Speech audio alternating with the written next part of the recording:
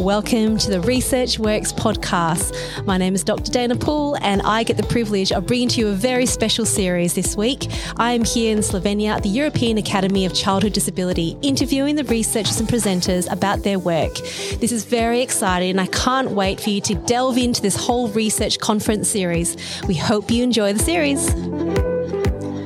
Welcome back, everyone, to the Research Works podcast here in Slovenia, EACD 2023. And I have to say, it's been an exciting day already. This is our last interview for day 2.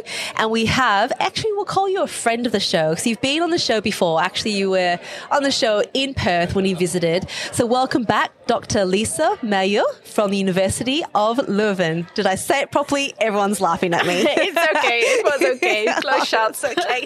How about you say your name properly for everyone? My name is Lisa Mailleux. I felt like I said that. Yeah, it was very close. It was very close. I'm so sorry. I feel like I've been making my way through the conference, butchering everyone's names, but I've been trying very, very hard. But once again, I want to highlight how incredible it is to be at a conference where the main language is English, and for a lot of people in Europe, this is their second language. So it's so impressive. So I think, you know, in terms of your work, we followed your work for a little bit now. You're just a wealth of knowledge when you last came onto the show. And this time we want to present some of the work that you have on a poster. And there are so many posters down there. So I really encourage everyone to go and have a look. But this poster is really interesting. And I want to delve into it a little bit more with Lisa. The title of this poster is The Assessment of Grip Strength and Stereognosis in Preschool-Aged Children with and Without Unilateral Cerebral Palsy. So Lisa, I know this is such a huge area of interest for you, but why specifically did you want to look into the assessment of grip strength and stereognosis in this group of children? Yeah, we know that both grip strength and stereognosis are main determinants of upper limb function in older children. We assess it regularly in children from 5 year onwards. Wow, we know that it's reliable to assess in those from those age onwards. Yes. But we don't know how it is in younger children. And there is also increased intention of early intervention, early detection. Yeah. So we also need to have reliable and valid assessments as soon as possible. Yeah. So that's why we wanted to take those important clinical factors to a younger age group and to see to what extent we could also assess grip strength and stereognosis reliably in the preschool-aged children. That's amazing. That's amazing. So how did you measure this in this group of children then? Let's look at, you know, when I think about assessments in young children, you kind of go, whew, it's a tricky one, but it's so important. So how did you do it? Yeah, the gold standard for assessing grip strength is, or the most often used tool is the JAMAR dynamometer. Yeah. But it's a quite heavy tool. Yes. And it measures in kilogram with incremental steps of 2 kilograms. So it's not very sensitive. Okay, and we even experience in the older children that sometimes their force is just too little and you cannot measure anything. Right, okay. And when they're even small, of course, they even have less strength because strength is related to age as well. Yeah. So on the one hand, we had the vigorimeter, which is a very light assessment tool. It consists of rubber balls that you have, I think, in 3 sizes. So for children, you have a smaller size where they can just squeeze in. So it's quite light in weight compared to the JAMAR. Yeah. And then we use the second tool, which is the MioGrip.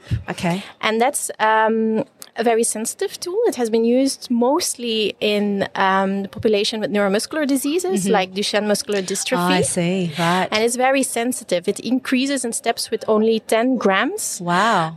So it's very accurate and it was very interesting to use that assessment as well. Wow, fabulous. And then for stereognosis, that was the fun part for the children. Yeah, I bet it was. It's important that they have their attention and their cognition because it's not easy to assess somatosensation in general in these children. Get a reliable response. Yes, that's the thing, indeed.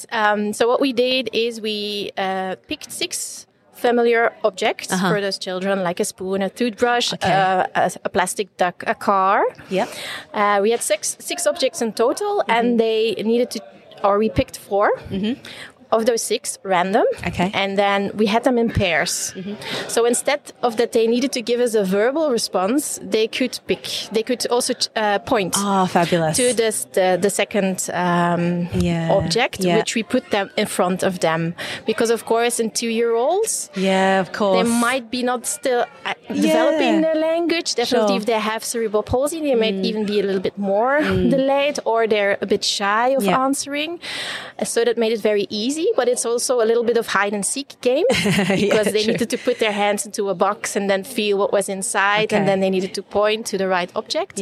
So they really loved it, and that was actually the part of the whole assessment that the children came relaxed and comfortable. And it's good that you've made an assessment so fun, because then you hopefully get a more reliable response, and that's ultimately what we need. And so you said then as young as 2 years, was that your youngest group that was in? So 2 to sort of 4, 5 as preschool age? Is that what 2 to end of 5? Yes. Yeah, fabulous. And did the assessments take long to do? No.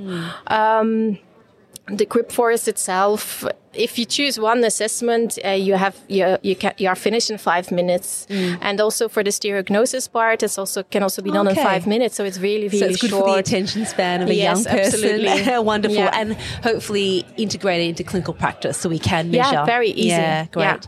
So what were some of your results from this in terms of I think we kind of went through a little bit about they were fun to use and they can use it of 5 minutes, but what else did you find? We found that for the grip force, that those assessment tools, both of them, were very reliable. So we had excellent intra-class correlation coefficients of above 90.90. So it was very, very good. Really good, and specifically, or to specify, it was test-retest reliability that we assessed there. So that was very good and that was very interesting. And we also find that both assessments were able to discriminate between children with cerebral palsy, unilateral cerebral palsy, and typically developing children. Wow. Okay. And so, I mean, are they... is there like a guide to say what the difference of that might be, or like typical development you'd expect so much? Like how do you sort of... No, that would have been an interesting step, because the study that we did was in fact in close collaboration with the University Hospitals Leuven and more specifically occupational therapist Griete Kweker. And so we did it in more of a bit of a pilot study also to get a bit more feeling. Is it really feasible to do it from 2 years onwards, or is that already too difficult? So we only did 20 children.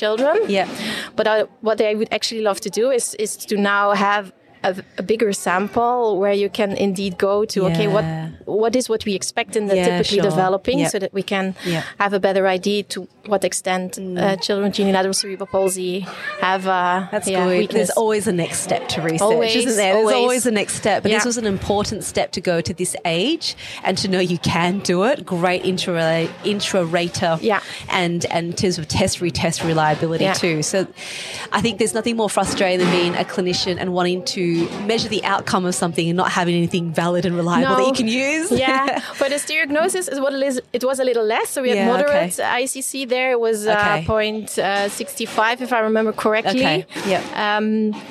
So we have still work there to improve it. I maybe too is too young.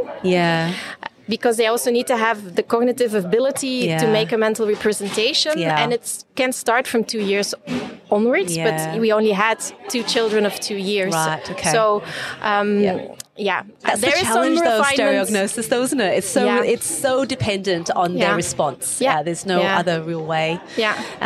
Okay, so I mean, you presented that so beautifully. What is your main take-home message for clinicians looking at using grip strength and stereognosis for their kids? I think definitely for grip strength, I would use it within the clinical practice. It's fairly easy to use to follow up progression of the child or a potential increase in therapy.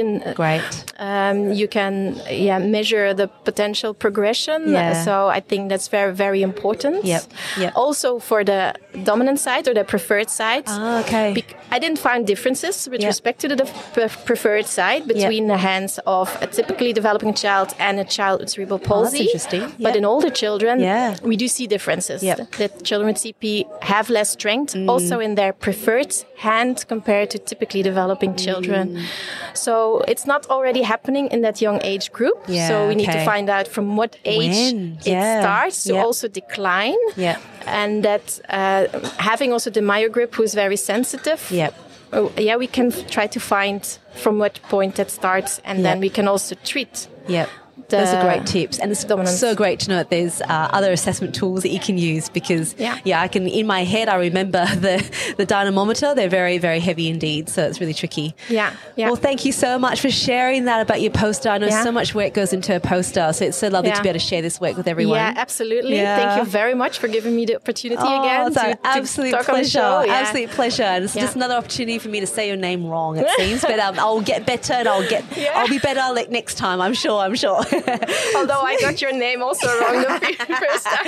You got me back. That's fine. I can't complain. My goodness me. Yeah. Thank you very much for all of that. And to all of our listeners, again, I hope you've been enjoying that. That's the end of day 2 for us. So tune in again for a whole bunch of episodes. Day 3, someone next to me has just fallen over, but I think that was just a joke, but we're doing well.